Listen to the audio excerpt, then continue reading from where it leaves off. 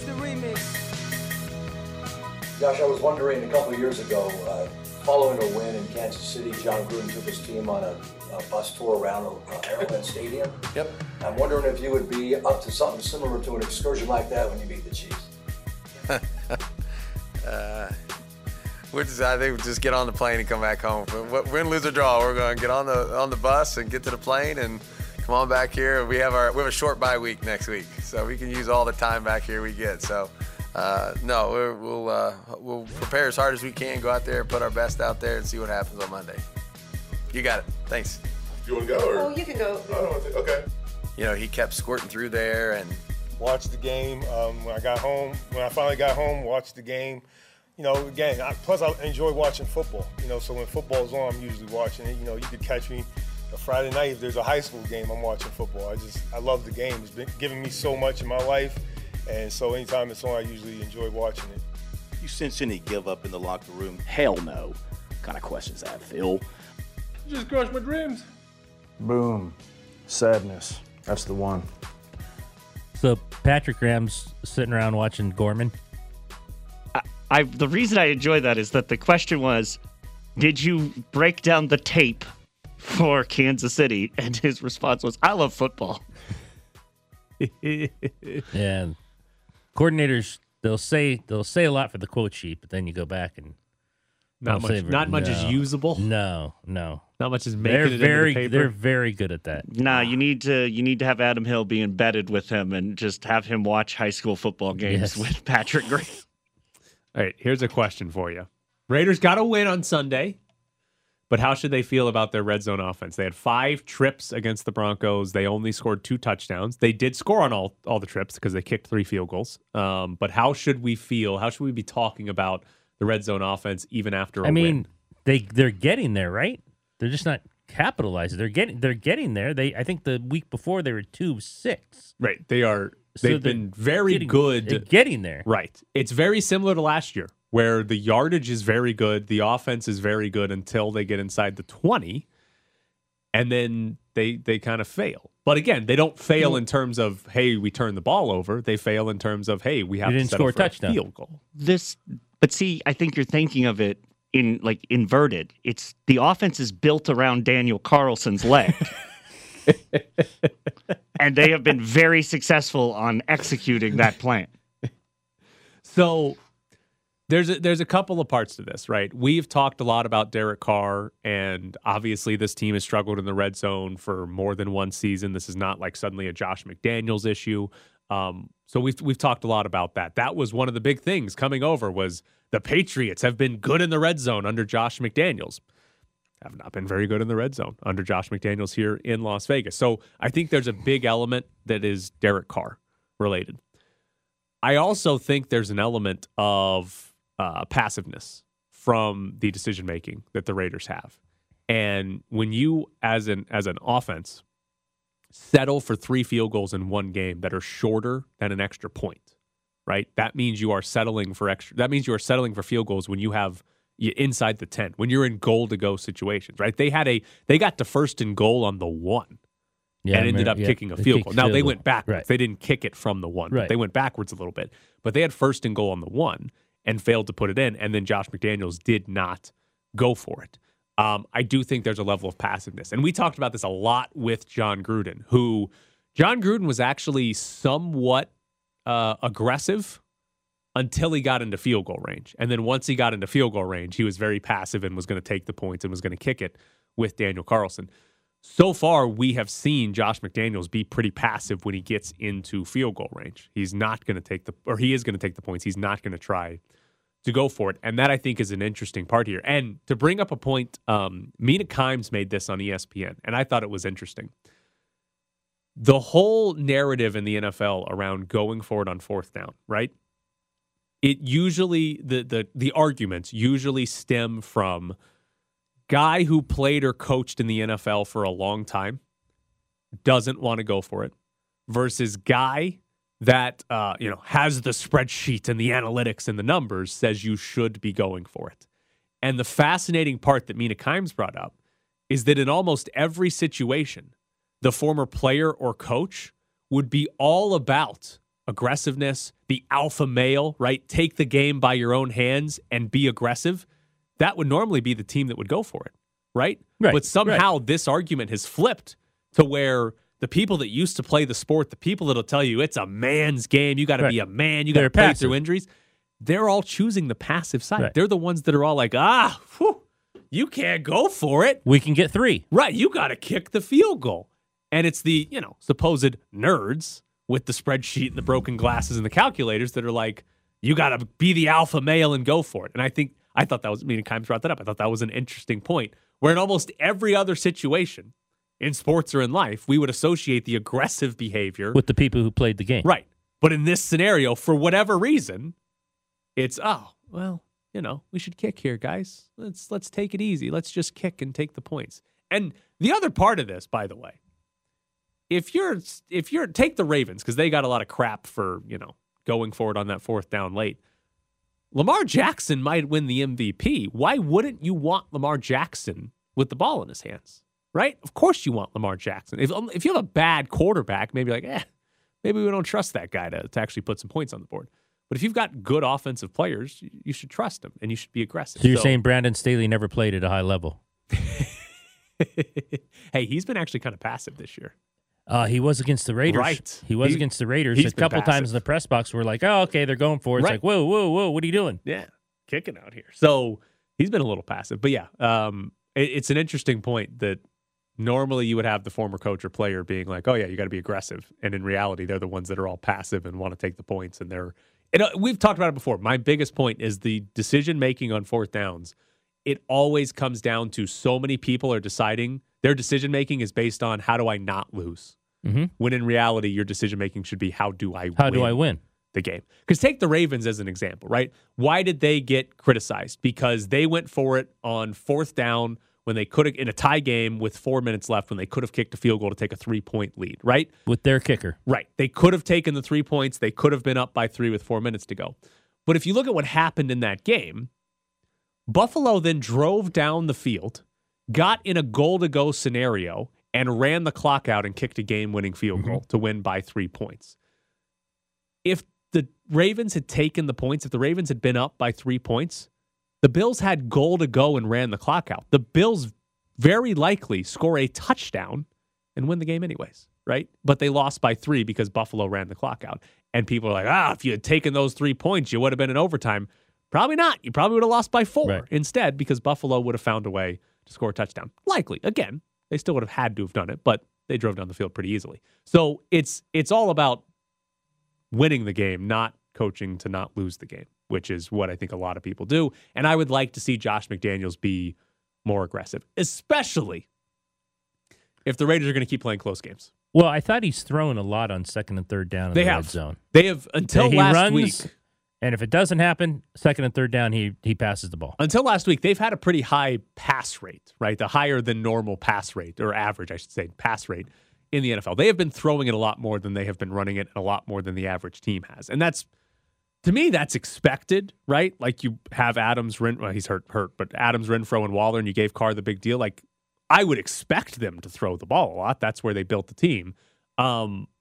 And that's fine. I have no problem with them throwing a lot. Maybe they should run it a little bit more after this past week, but it's still the biggest decision-making coaches have is what do you do on 4th downs? Right.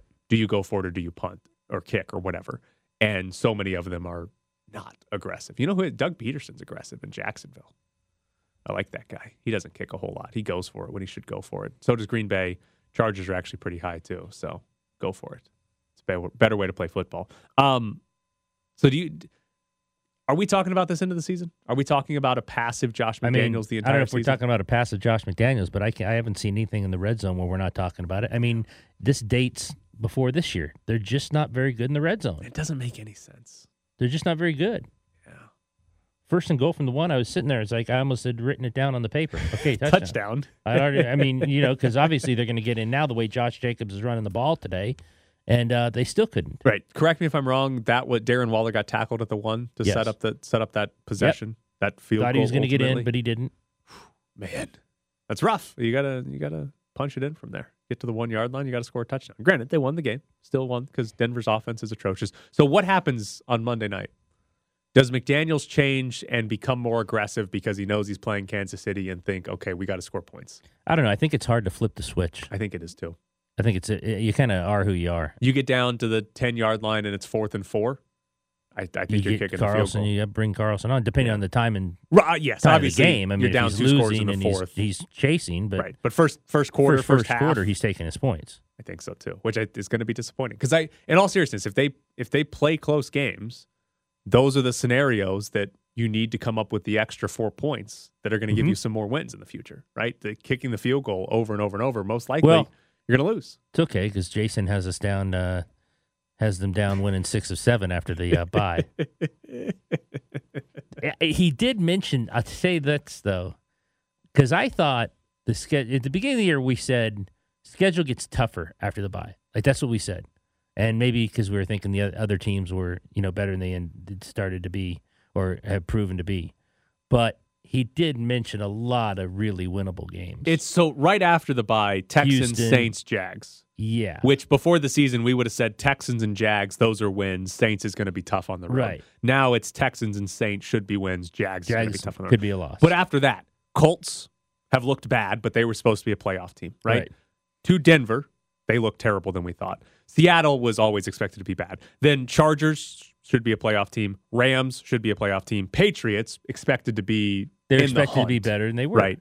Or they are. At Steelers expected to be in the hunt. 49ers playoff team. Chiefs playoff team. Right. So it still gets very tough at the end, but because the Saints don't look as good, the Colts don't look as good, the Broncos don't look as good, the Patriots don't look as good, the Steelers don't look as good. There's about 5 teams that have downgraded on the schedule. They might, and I don't know where they're going to be at this point, but they might also get very fortunate that the Chiefs are the last game. Right, they could.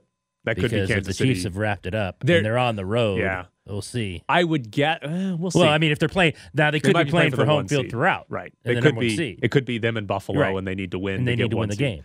But I will say, is as easy as Texans, Saints, Jags, Colts, Broncos sounds, and Seahawks is the next 6 after the bye, I have a hard time seeing this team go 5-1.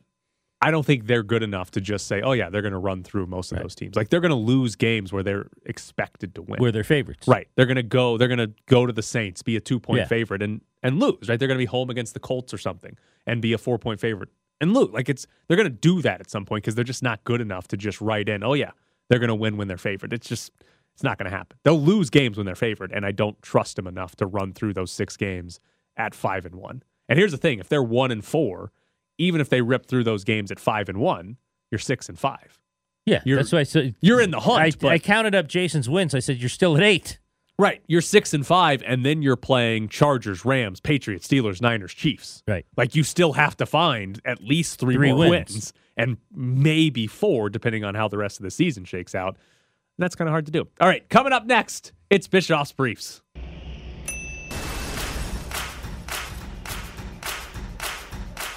Bischoff's Briefs. When life gives you lemons, don't make lemonade. Make life take the lemons back. Bischoff's Briefs. Get mad! I don't want your damn lemons! What am I supposed to do with these? Bischoff's Briefs. Demand to see life's manager. Bischoff's Briefs. Do you know who I am? I'm the man who's gonna burn your house down with the lemons. All right, we have a terrific story. I'm a big fan of any cheating stories, and this one is great. 2 guys got caught cheating at a fishing tournament. So good. So they had their fish weighed, right? You go fish, and then you weigh them to see how much they weigh, and the winner is whoever has the most or highest weight. The tournament director, as he was weighing the fish, he thought that the fish weighed more than what they looked like. There was a 5-fish haul, and the tournament director talked to Yahoo about this, and he said that he thought, hey, it might come in, between 18 and 22 pounds. It came in at 33.6 pounds, 11 more pounds than he was expecting. And apparently during the weigh-in, there were people yelling that were also in the tournament. One other fisherman said, damn, 33. Somebody else said to another fisherman, your fish are so much bigger than his. And a third said, no bleeping way. So after the weighing, the tournament director went over to the guys who just won, got their fish, took a knife and just cut it open and pulled out a lead weight. And not only did he pull out a lead weight, he also pulled out little fillets of other fish that were apparently in there, A, to help boost the weight, but also to keep the lead weights from hitting each other inside the fish, clanking together, so that you would obviously hear when you pick up the fish, there's something in here. Right. That was their strategy to keep the lead weights from clanking around.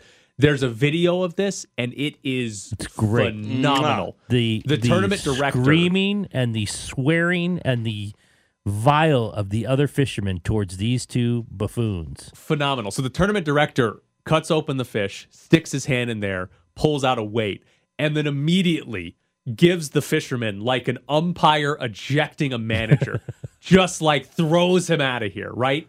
And then everybody starts cussing, right? So some of the quotes from the video: how many bleeping tournaments have you done this, mother bleeper? Don't we need to file a police report? Where's your crown now? You were the champ, dude. We all bleeping knew it. You bleeped over a lot of people, and they've been doing this bleep for years. Now, the tournament director... The other one said you should be in jail. Right. The tournament director, now after giving the guy the ejection, actually became the calm one in the scenario and was like, he told the guy's name was Jake. He's like, Jake, you need to leave. And he was yelling at everybody else, don't touch him. Like, let this guy leave, because they were pissed enough that there could have been a brawl. It might have been bad. Absolutely. Now, okay, a couple details from this Yahoo story about it.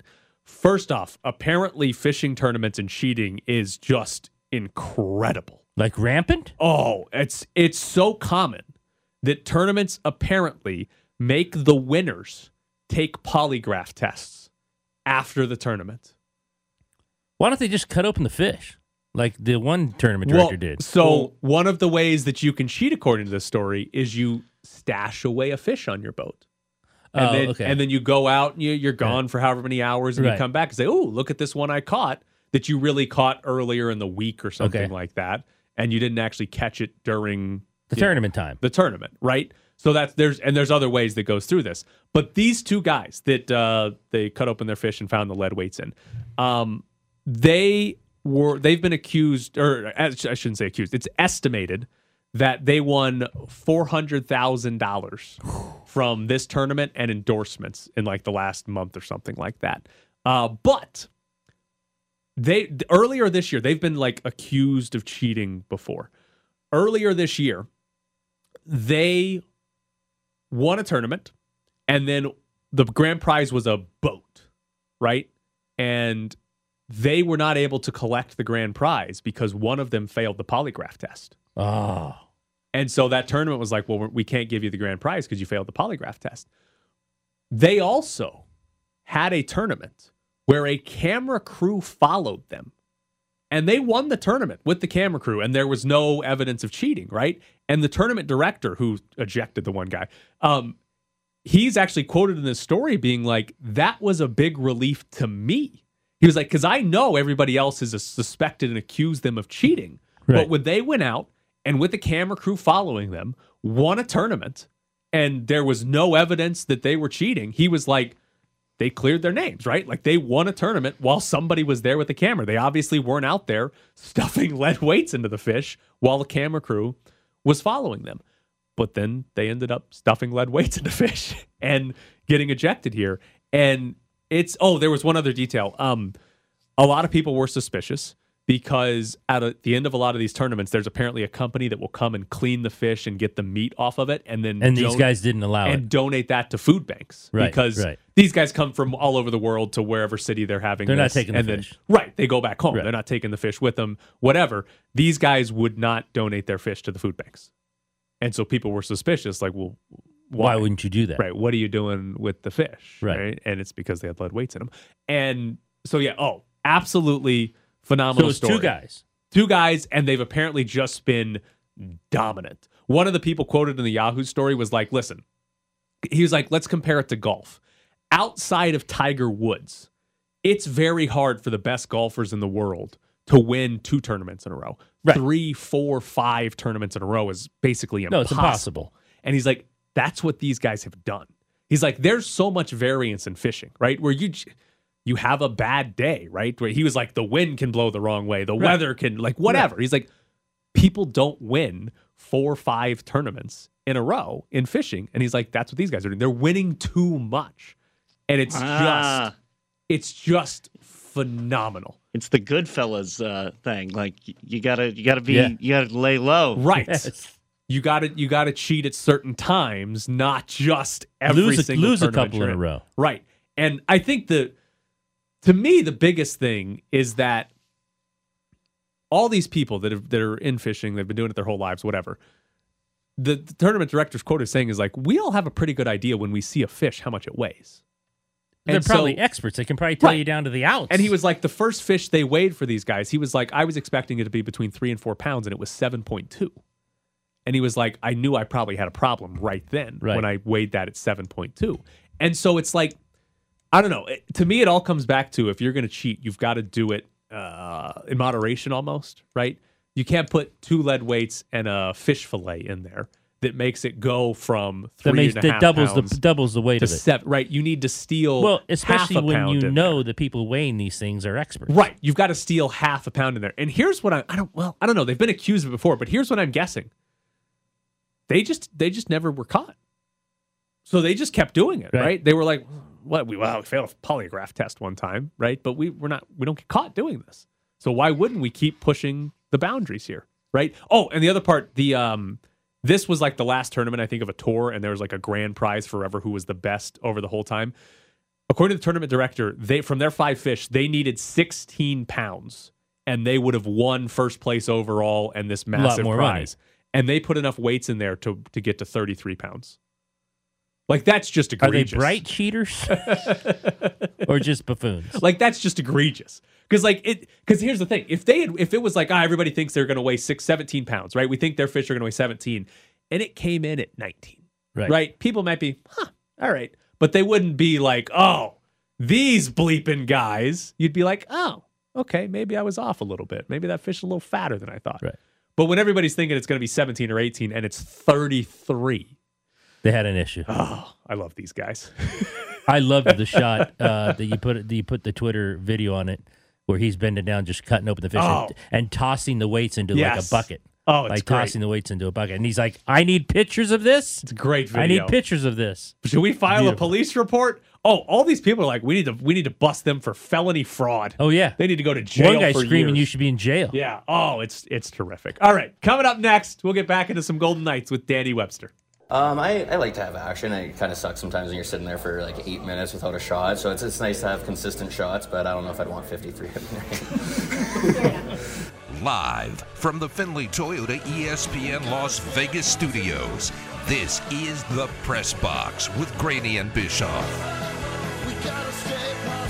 Joining us now, Danny Webster from the Las Vegas Sun. All right, Danny, the Golden Knights actually won a preseason game last night, but Bruce Cassidy seems to think the fourth line isn't any good.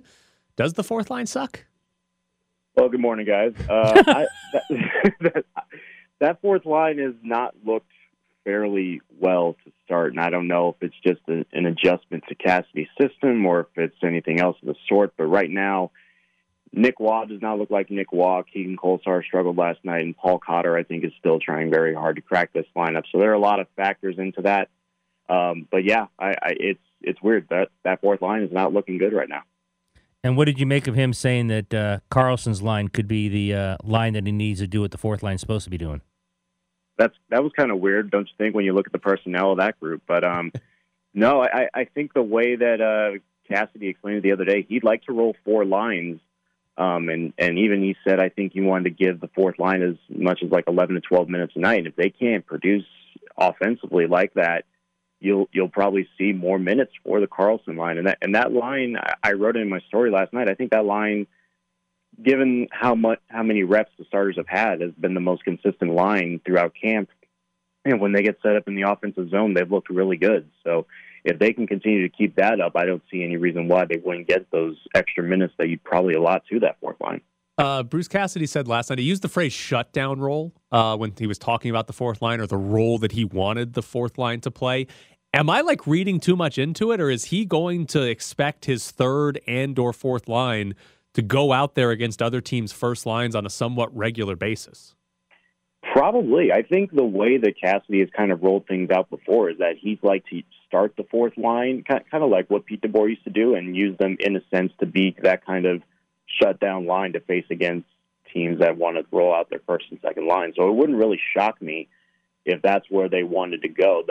But if you're looking for more of a shutdown sense, I mean, I would like to think that the third line would probably have more of an advantage to that than the fourth line. So it's going to be interesting to see how he kind of rolls it around before next Tuesday and see how he allots that ice time. But yeah, I think if you're looking for a shutdown type of role, that third line might be a little bit more understandable than the fourth line at this point. How long defensively is it going to take for them to get it? I think it's probably going to take at least a month.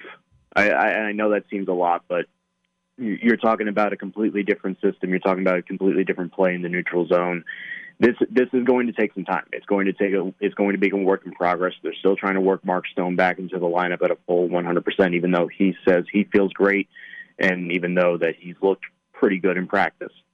It's going to take time for him to get acclimated. I think it's going to take time for this group as a whole, because I don't think whatever the lineup we see on Tuesday night, I don't think it's going to be reflective of what we see probably a month from now. It's probably going to be a lot of interchanging parts. You still have to take into fact that Nick Hague might still be in the lineup at some point, maybe whenever, who knows, I don't know. There's that situation that still needs to be resolved. This is going to take some time, and it wouldn't shock me if the Golden Knights struggle out of the gate, especially on the defensive side. And if they do, I think a lot of people just need to pump the brakes a little bit, not, make sure you step away from the ledge and understand that this is probably going to take a little bit. If it takes a month in that sort of first month of the season, do you think they're bad, like giving up 7 goals and giving up 53 shots, or do you just think they're just not good, like they're more average? Like how bad is it going to be while they're still adjusting to Bruce Cassidy's defensive system? I think the talent overall will override the fact of their defensive deficiencies. I think when you look at this team, there's still enough talent on this group to where they can win a few games to start in October and look fairly decent. But I don't think it's going to look as perfect as I think a lot of people hope it would be. I think when you look at the schedule, at least through October, there are some winnable games. And as long as you can win those games in the first month, it's going to be fine. But there are going to be some really big challenges, especially coming out of the Pacific Division. And then you're playing Colorado midway through the month.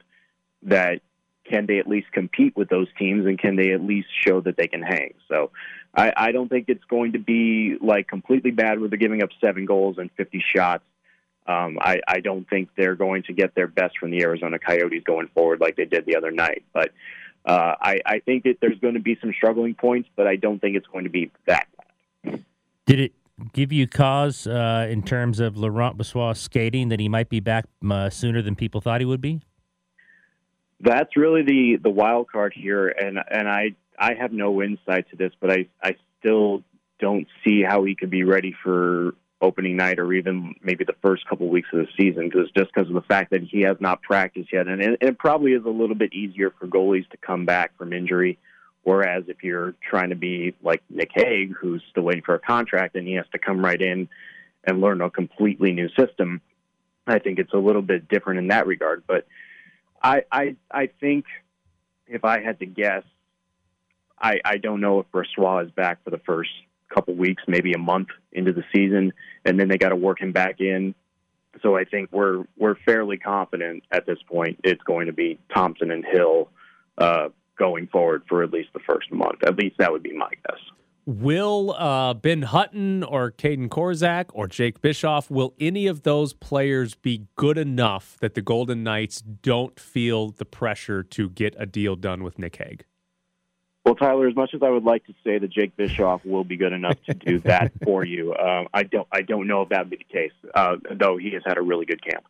I think the way that this organization has confidence in Ben Hutton, given how he played last year, I think gives them some sort of relief that if they were going into the season without Nick Hague under contract, that at least that sixth spot would be somewhat solidified. And the same would go for Caden Korzak if they felt like that he was ready for NHL time and they felt like he was an appropriate body for the seventh spot, and they can intertwine with Hutton and Korzak for that sixth spot. I think, and also the thing with that, Zach Whitecloud, I think, has become such a steady presence as a third pairing defenseman that whoever you put with him on that third pair, I think is going to help that group immensely. And I think Whitecloud is probably poised to have himself a big year this year. He's already looked really good in camp. He had a really good couple of games already. So I think that given the fact that he's ready to probably take that next leap into being a reliable defenseman, I think helps that pair and helps that D-core a lot. So no matter who they put in as a sixth guy, I think they're going to be fine. I mean, is it better than Logan Thompson seemed to have won the job than, just kind of tossing it up and giving it to one of them?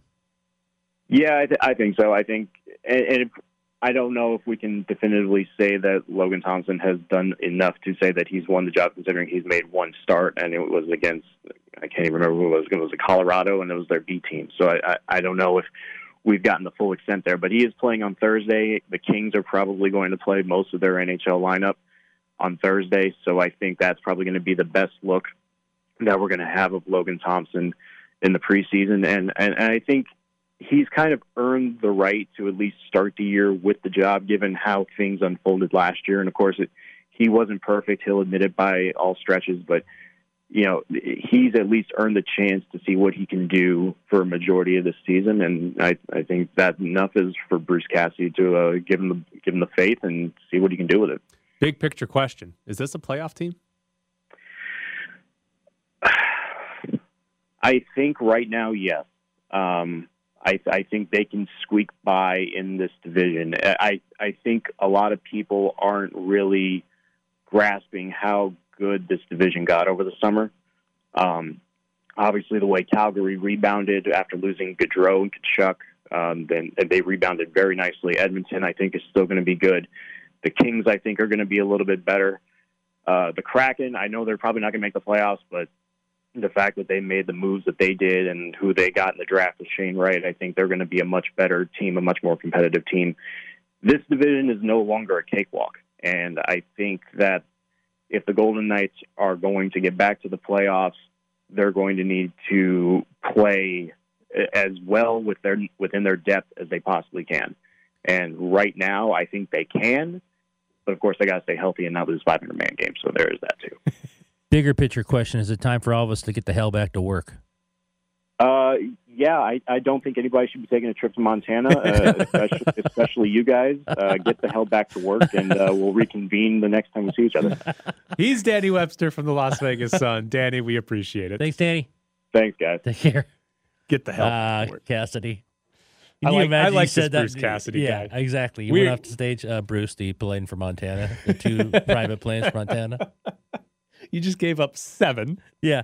We're flying to Montana. He would have rather gone back to City National and held a 2-hour practice. 100%. He's like, can we hold those planes? The scene from Miracle make them just do the entire ice back and forth. It's like, now you can go to Montana. Again. He's going to be great for us all year, right? He's going to give us great quotes. Preseason game that they won, granted, they gave up 53 shots, but preseason game that they won, and he, all by himself in the post-game interview, is like, this fourth line, these guys are nowhere close to where they need to be. It's like, what? This is going to be great. Yeah. We're going to get, they're going to go to a 10-game win streak, and he's going to come in and be like, Alex Pietrangelo tonight, he was awful. Do you think that has anything to do with that he came from the East Coast media? Maybe. That he's just, it doesn't bother him that he can. Right, that he can just do that. Criticize people and it have no issue. Maybe, yeah. Hopefully he just continues it. Yeah. But to me, it's the funniest part about the question, about his answer about the fourth line last night. Again, he was talking about William Karlsson. He wasn't, it wasn't about the fourth line. He just veered into that all by himself. He's like, yeah, William Karlsson's great. He's going to have to do the job of this bum fourth line that can't do it. All right. Good job, Bruce Cassidy. All right. Tickets to give away to go see the Scorpions with special guest Whitesnake. They are playing at Michelob Ultra Arena on Friday, October 21st. We'll take caller number 8 Phone number is 702-364-1100. We'll do caller number 8 at 702-364-1100. You will win a pair of tickets to go see the Scorpions with Whitesnake on October 21st at Michelob Ultra Arena. Judge hitting .310 after the one hit in game 1. High fly ball, deep left. There it goes, soaring into history. He's done it. He has done it.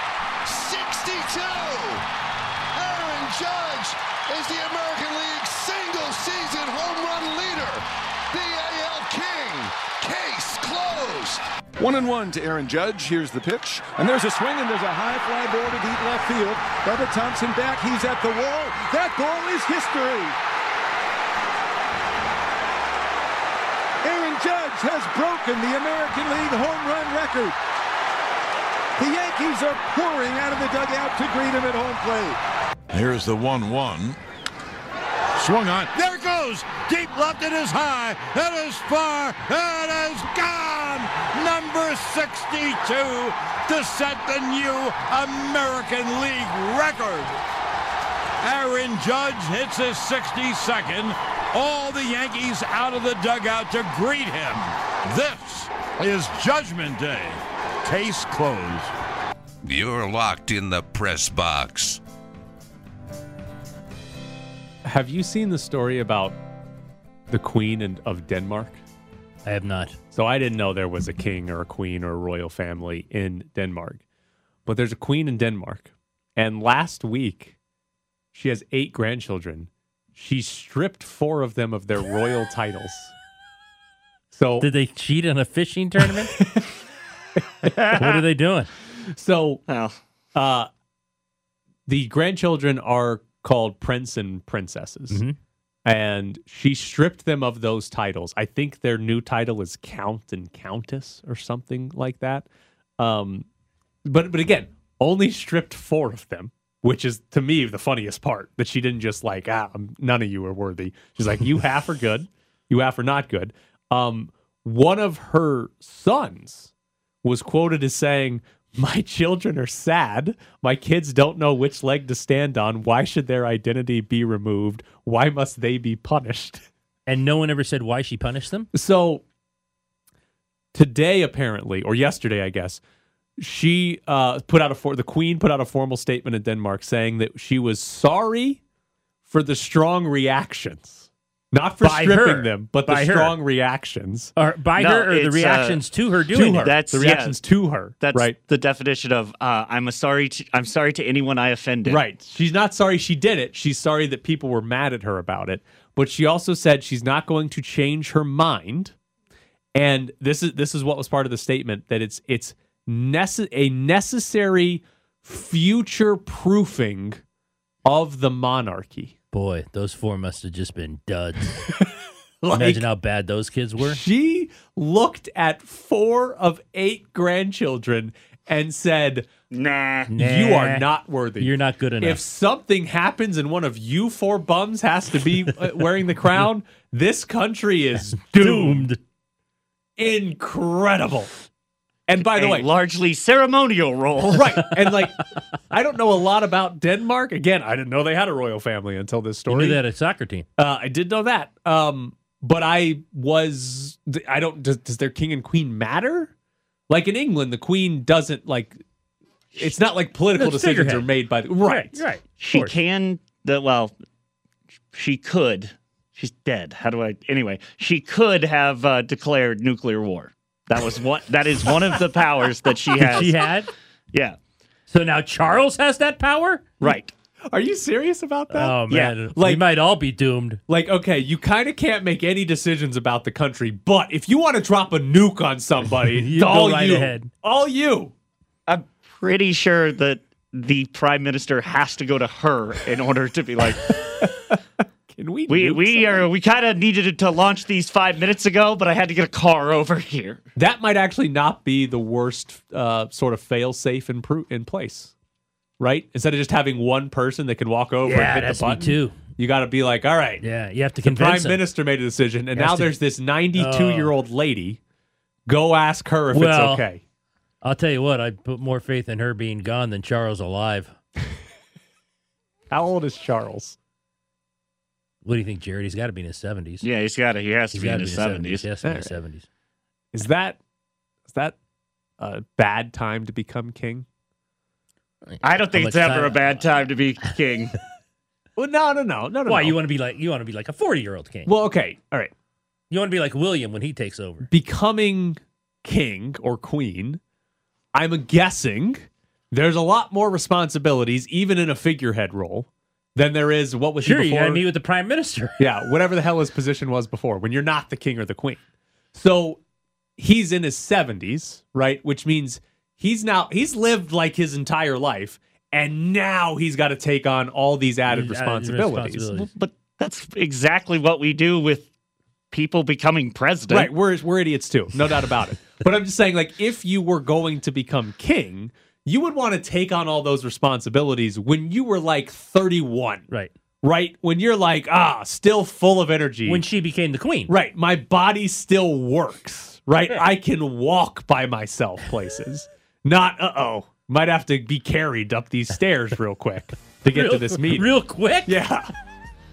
The chairlift isn't working. Right.